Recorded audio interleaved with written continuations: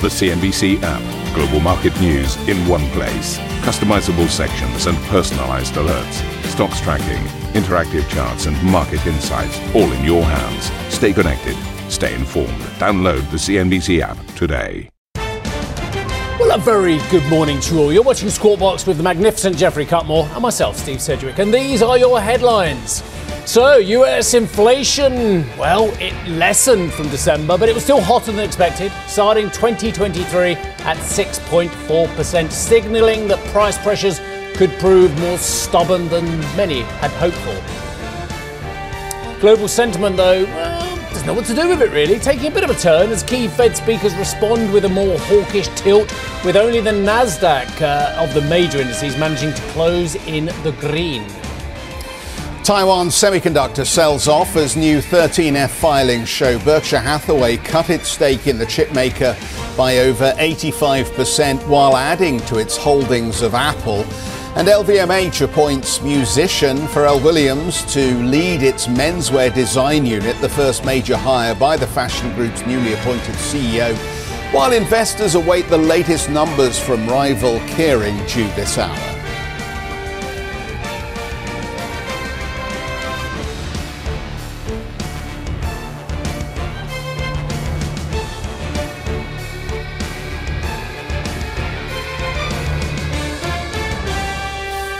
Good morning, Mel, buddy. How are you? Good morning. Yeah, very well, thank you. I've been pontificating, cogitating, and really ruminating some very deep and meaningful things. Masticating, even. Well, perhaps not. No. And things such as lettuce. Lettuce. Right, okay. Frozen vegetables. Okay. Eggs. Yes. Now, this is not Mrs. Sedgwick's weekly shop, I can assure you. Right. These are key issues of great concern to every one of our viewers. Yes, they are. They are. Yes, they are. I know. Yes, they are. Where are we going with this? Well, I'll tell you where we're going with it. Yeah. We're going with the latest Prices CPI are going poll. up, right? Prices are going up. And do you know what? Too many buffoons in the herd of economics have told us it's all about transitory. It's all about energy costs. It's all about supply chain issues. Yes. Well, it's not, is it? Because when lettuce is up 17.2%, when frozen vegetables are up 18.6%, when eggs are up 70%, 70.1% to be precise, butter and margarine, 32.5%. Now, none of those in themselves are the major constituents of the CPI. But when there are other really sticky areas, such as rent of primary residence, up 8.6%, the other lodging away from home, up 8.5%, the public transportation, up 17.1% as well. Motor vehicle repair, up 23.1%. I don't mean to scare the horses on this one, but there are still, across many parts of the US economy, vast areas of sticky and high inflation. So for someone out there to tell us it's just transitory, it's just because of that supply chain, I turn around to them and say, look at the breakdown. There are a whole host of issues across the United States which are proving sticky and which mean, of course, that the inflation level is proving a stubbornly high problem, not only for the market, but of course for those Federal Reserve members who keep saying, let's stay the course. Yeah, and why have we launched in right off the top of the programme with this angle? It is because I think Rabobank asking the important question this morning, where should financial assets trade globally if inflation continues to remain above target? And if you look at the behaviour of the equity markets and other interest rate sensitive assets, they have continued to defy the argument that the Fed will grind higher than the predetermined peak rate on interest rates. So there is a disconnection between the market's belief in where inflation is ultimately going and what that means for the terminal rate and what that means for the value of equities and bonds and gold and cash and other asset classes. So it's a very, very, very important issue. Yeah. I didn't mention cereal and bakery products up 15.6%, but I'll tell you what, why don't I stop going into the detail and you do the reading and we've got a guest coming up. Okay, well, if anybody missed the numbers yesterday, let's backfill for you for a moment. US inflation eased a little in January, but CPI still came in hotter than expected at 6.4%. Higher on the year compared to December's 6.5% uptick. The month monthly number coming in at 0.5%, up 40 basis points in December, raising concerns that inflation could be stickier than previously thought. Now, rents, food and energy drove gains, with food prices alone up more than 10% in the year. Shelter costs rose 70 basis points on the month, accounting for nearly half of the CPI gain. What about the reaction? Well, Tuesday's data release spurred Fed officials to get out and say pretty much the same thing. I hate to say it, everybody. Fed officials again hinting at a higher than previously expected terminal rate. New York Fed President John Williams suggesting that a federal funds rate between 5 and 5.5% by the end of the year. By the end of the year seemed, quote, the right kind of framing, bearing in mind that the 10-year is telling us that we think there's going to be cuts by the end of the year. Well, that just doesn't look like the case at the moment, does it, everybody? Dallas Fed President Lori Logan said tightness in the labour market meant Fed officials needed to be prepared to continue for longer than previously anticipated. In an exclusive interview, after the inflation figures were released, the Bank of America CEO Brian Moynihan told CNBC that continued healthy spending is one of the key reasons the bank moved its recession forecast a quarter further out. Consumers are in pretty good shape. They have money in accounts. They have a capacity to borrow. They're employed, 3.5% unemployment rate plus or minus. The wage growth is still relatively strong. Inflation is tough on people who are the rate of goods is exceeding the wage growth, and that should come back in line as they choke it down. But overall, the consumer's in very good shape. Right, let's move from lettuce to markets. Some would say that the lettuce makes more sense sometimes. Wasn't it a lettuce they had up against Liz Truss to see which lasted longer? Yes, and the lettuce won, right? And the lettuce won as well. Okay. Well, will the lettuce win through or will the market win through? That's what I want to... we told you something that wasn't true. We told you the Nasdaq was the only market that was in positive territory. Wasn't true.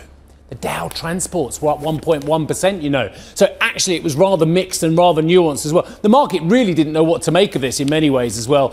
So the Dow in the end ended up 0.5% lower. I would suggest to you, ladies and gentlemen, after quite a volatile session, that's not a bad outcome for a figure that was higher than many people had expected. Yes, it came off from 6.5% in December for the headline figure as well. And yet, you wanted 6.2%. When I say you, I mean Mr. and Mrs. Long Market, if there is such a thing. The S&P, flat as a pancake on the back of it. What about treasuries? Well, I'll show you the pit of the curve we normally show you. Then I'll show you something even more interesting than that. Because look at this, the 2-year, once again pulling up in terms of the yield, the underlying going down. And yes, we saw a similar story on the 10-year trading at some of its most recent high levels, 3.744%. But it's at the 2-year where things are getting interesting at 4.61. What is even more interesting is this, and this the 6-month treasuries as well, which have now got a mighty 5.04% yield on that. So look at the inversion between the 6-month at over 5% and the 10-year at 3.744, as I said, or whatever it was. Anyway, dollar crosses, let's have a look. See, did the dollar rally on the back of this? Not massively, but a bit, yes. Look, 121.48 cable, euro dollar pair 107, the dollar yen, dollar gaining ground. No, we don't know what to make of Mr. Ueda, do we? We really don't know what to make of this academic who will potentially take over from Kuroda-san as well as the official nominee there. But safe to say, the dollar once again on the front foot, 133. Dollar yuan trading 6.85. Okay, Asian indices are trading thus. Down across the board. Hang Seng is the notable decliner there, 1.6% easier. And in fact, the ASX 200 also losing over 1%. Opening calls for European markets. I haven't even seen these today. You're looking at them before me because I'm going to turn around there and have a look. There we go. We are called lower. Again, markets did come off. The FTSE, for instance, was up, I think, 6 points by the close, but it had flirted with 8,000 once again. Mr. Cutmore. Yeah, thanks very much indeed. Let's get some analysis then on the latest numbers on inflation. Sarang Kulkarni joins us, Portfolio Manager, Investment Grade Credit at Vanguard. Sarang, good morning and welcome. We were talking a little bit about the inflation print and what it means for stickier inflation going forward and what that ultimately means for different asset classes. How does it change your world? Good morning. Yes, all this talk of cereal and eggs is making me hungry. But I think, when we look at how the economy could sort of play out, and especially through the lens of our active funds, we do find ourselves at, a crossroad. And you've got 3 potential scenarios. One is inflation doesn't fall the way central banks wanted it to. and that brings back, more than expected hawkishness, what we might see is like a repeat of last year. The other one is the no landing scenario in which, growth stays fine and, inflation starts to roll over. However, both of these scenarios we tend to sort of discount a bit. And our base case scenario of like what should play out is the baton is gradually shifting away from inflation and into growth. And growth, on the surface has seemed reasonably strong, and people have really not been that concerned about it. But when we actually, our analysis of the U.S. consumer, with reference to the clip you played earlier, definitely shows that while overall the consumer is strong, there are segments within the consumer that is actually not getting very stretched, and that should start to play out. The other impact that we've seen is like high inflation has helped companies keep their margins high. And as inflation falls over and as wage bills start to rise, company margins are going to get squeezed, and that will, contribute to a rise in, unemployment and an unwinding of all the kind of like the perfect conditions that we've seen for the last 3 or 4 months. So in terms of, what this means for inflation is it's the weaker growth that will continue to sort of like bring inflation down. So that's our base case scenario. How are you playing that through the portfolio? In terms of our active funds, what we are doing is we definitely have a stronger preference for non-cyclical companies compared to cyclical companies. We are looking for companies that have like strong business models and have the ability to sort of like, pass through prices and, maintain their margins more or less where they are. And in the case of like cyclical companies, because you might see some top line pressure with falling inflation, what you would expect to see is if you have high operating leverage or high financial leverage, then that's going to start telling on the bottom line. So we're looking for companies that have sort of low gearing overall and really stable business models. Yeah. Overall, in terms of like, sorry, go ahead. No, Sarang, sorry, I thought you'd finished. Please carry on, sir. I was going to say overall in terms of like different asset classes. The last time I was on the show in October, we were talking about risk premia and how you had like a big repricing of risk premia in 2022. Now we've given a lot of that back, and risk premia are not that attractive across asset classes as they were in October.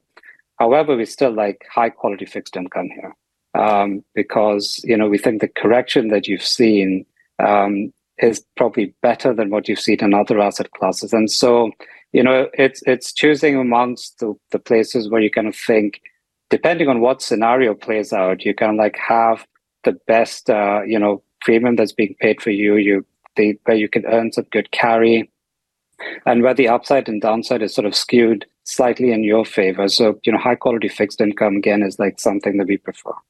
Sarang, lovely to speak to you as ever, sir. Look, I get it. 5.5% for your average IG credit in the US. It looks tantalising compared to the couple of percent that we were parcelled out with for most of the last couple of decades. But the fact of the matter is, greedy managers and ones who are looking for the best possible yields will perhaps eye the highs of last year, and that was over 6%, 6.5%. As much as you are an IG credit portfolio manager, are our viewers better off just waiting actually for another percent?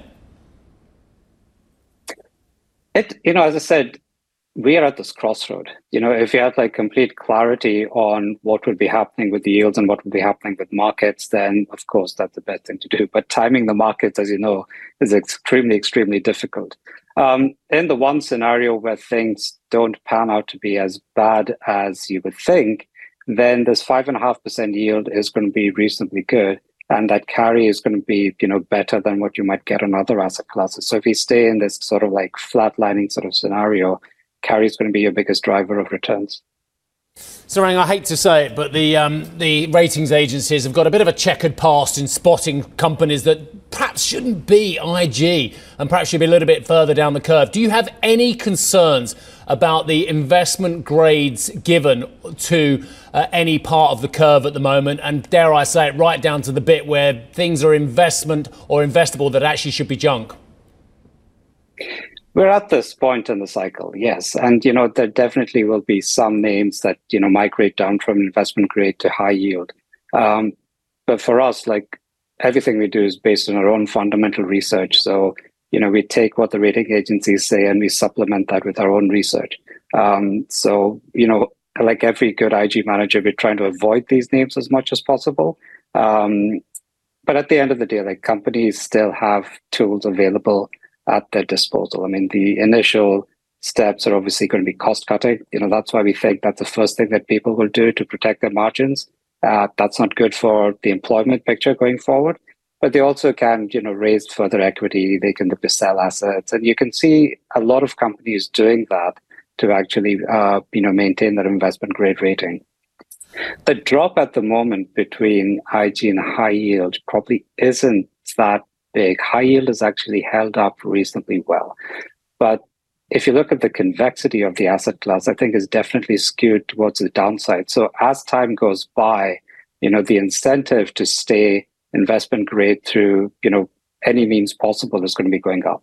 Ambition to me is about doing better. I think ambition creates a pathway. The best advice I can give to someone starting off a career is don't have a career, have lots of careers, try loads of different things. Talk to people and put your ambition out there. I don't feel that I've hit peak ambition because it's a learning journey. CNBC is where ambition meets opportunity. What does living ambitiously mean to you? Hear it from our CNBC anchors, reporters and global business leaders on CNBC.com.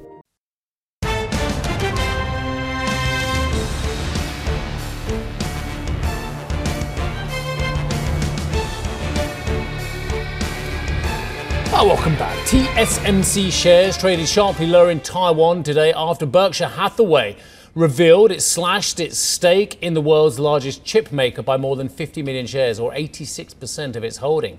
It marks a rapid turnaround for Warren Buffett's Berkshire Hathaway, which took a $4.1 billion position just months ago. It now holds just 8.3 million shares in the company. Berkshire also slashed stakes in US banks, trimming its position in BNY Mellon by 60% and US Bancorp by 90%. Mr. Buffett continued to trim his position in Activision Blizzard, down by 12% in the quarter, but the bet is still the conglomerate's ninth largest. The 92-year-old investor kept the majority of his top 10 holdings unchanged last quarter, but did slightly add, yes, you guessed it, to his Apple stake. Well, Christina Partsinavelos filed this report.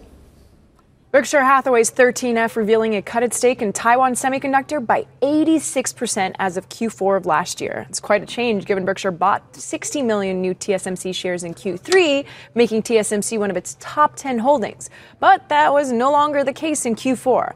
Often we kind of see these quick moves in and out of a stock from hedge funds, less common among Berkshire Hathaway positions. The stock reacted negatively when the news first came out in after hours.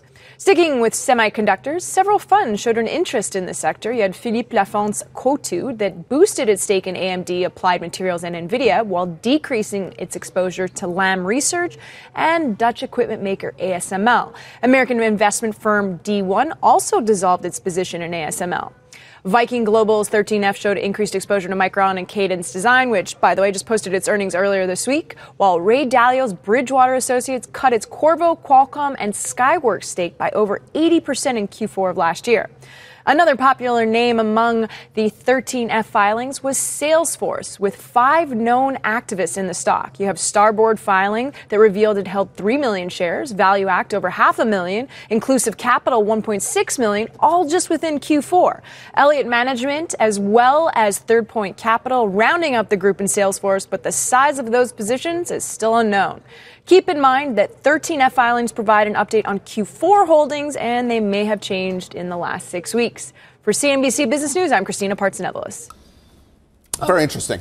Yes. Yes. I just wanted to throw in what I thought was interesting, the difference in technology holding adjustments vis businesses that offer experiences. And that was the most obvious thing that stuck out to me. When you look at Tiger Global Management, they cut stakes in Microsoft, Workday, drawdown in JD.com, dumped more than half its stake in ServiceNow. When you looked at Berkshire Hathaway, obviously increased the stake in Apple, but Paramount Global was something that he increased the stake in. But David Tepper, Disney, Caesars Entertainment. So a whole, you look at these, and obviously each of them have their own idiosyncratic reason for being bought by the particular fund manager. But I think there is some evident trend to own companies that offer experiences rather than goods at this time. And obviously one of the few areas where we're seeing disinflation seems to be in hardware. Right. Yeah, so what good can come of whale watching? And the only reason I say this is because I was just doing a bit of perusing on this one as well. And I found an article which said Jim Cramer, our own very Jim Cramer, says that whale watching is nonsense. Right. And I looked at the date on this article. I thought it'd be now, maybe last year. Right. He said that in 2013. So I'd love to know if our very good friend Jim has changed his view on this. And I'll just go with this a little bit, because he said the obsession with this stuff is nonsense. Again, this is Jim talking 10 years ago. Now, I know, and basically he was saying that the problem, people obsess over this stuff. But actually, why should this form your opinion? First and foremost, they're backward looking. They reflect the stock that these billionaires thought were relevant at the end of last quarter, but that may not be the same anymore, that may not even hold them in the current quarter. And perhaps worst of all, this is the article from 2013, there is no explanation for the reasons behind the buying or selling in the filing. This makes this stuff totally misleading. And I think that's actually really quite an important caveat to whale watching.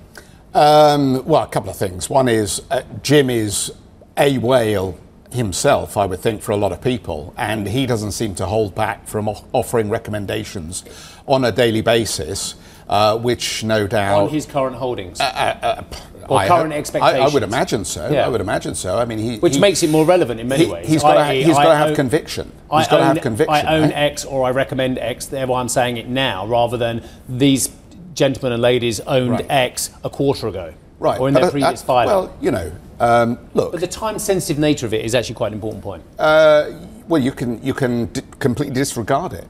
Why not? But I think there is value in understanding the broader trends that a lot of these managers are following. I mean, Berkshire Hathaway and some of these other large whales, they are not dilettante investors. No. They have a fundamental underlying strategy which they pursue. And I think Warren Buffett has made it very clear over the years that he believes that it is important to try and find value and own value, because he believes value will outperform over the long run. And it's difficult to argue with that. If you buy something for less than it ultimately becomes worth, and then you sell it, then you're going to make money from that strategy. Yeah. It's different from trend following, it's different from algorithmic investing, and so on and so forth. So I think in his situation, it is interesting.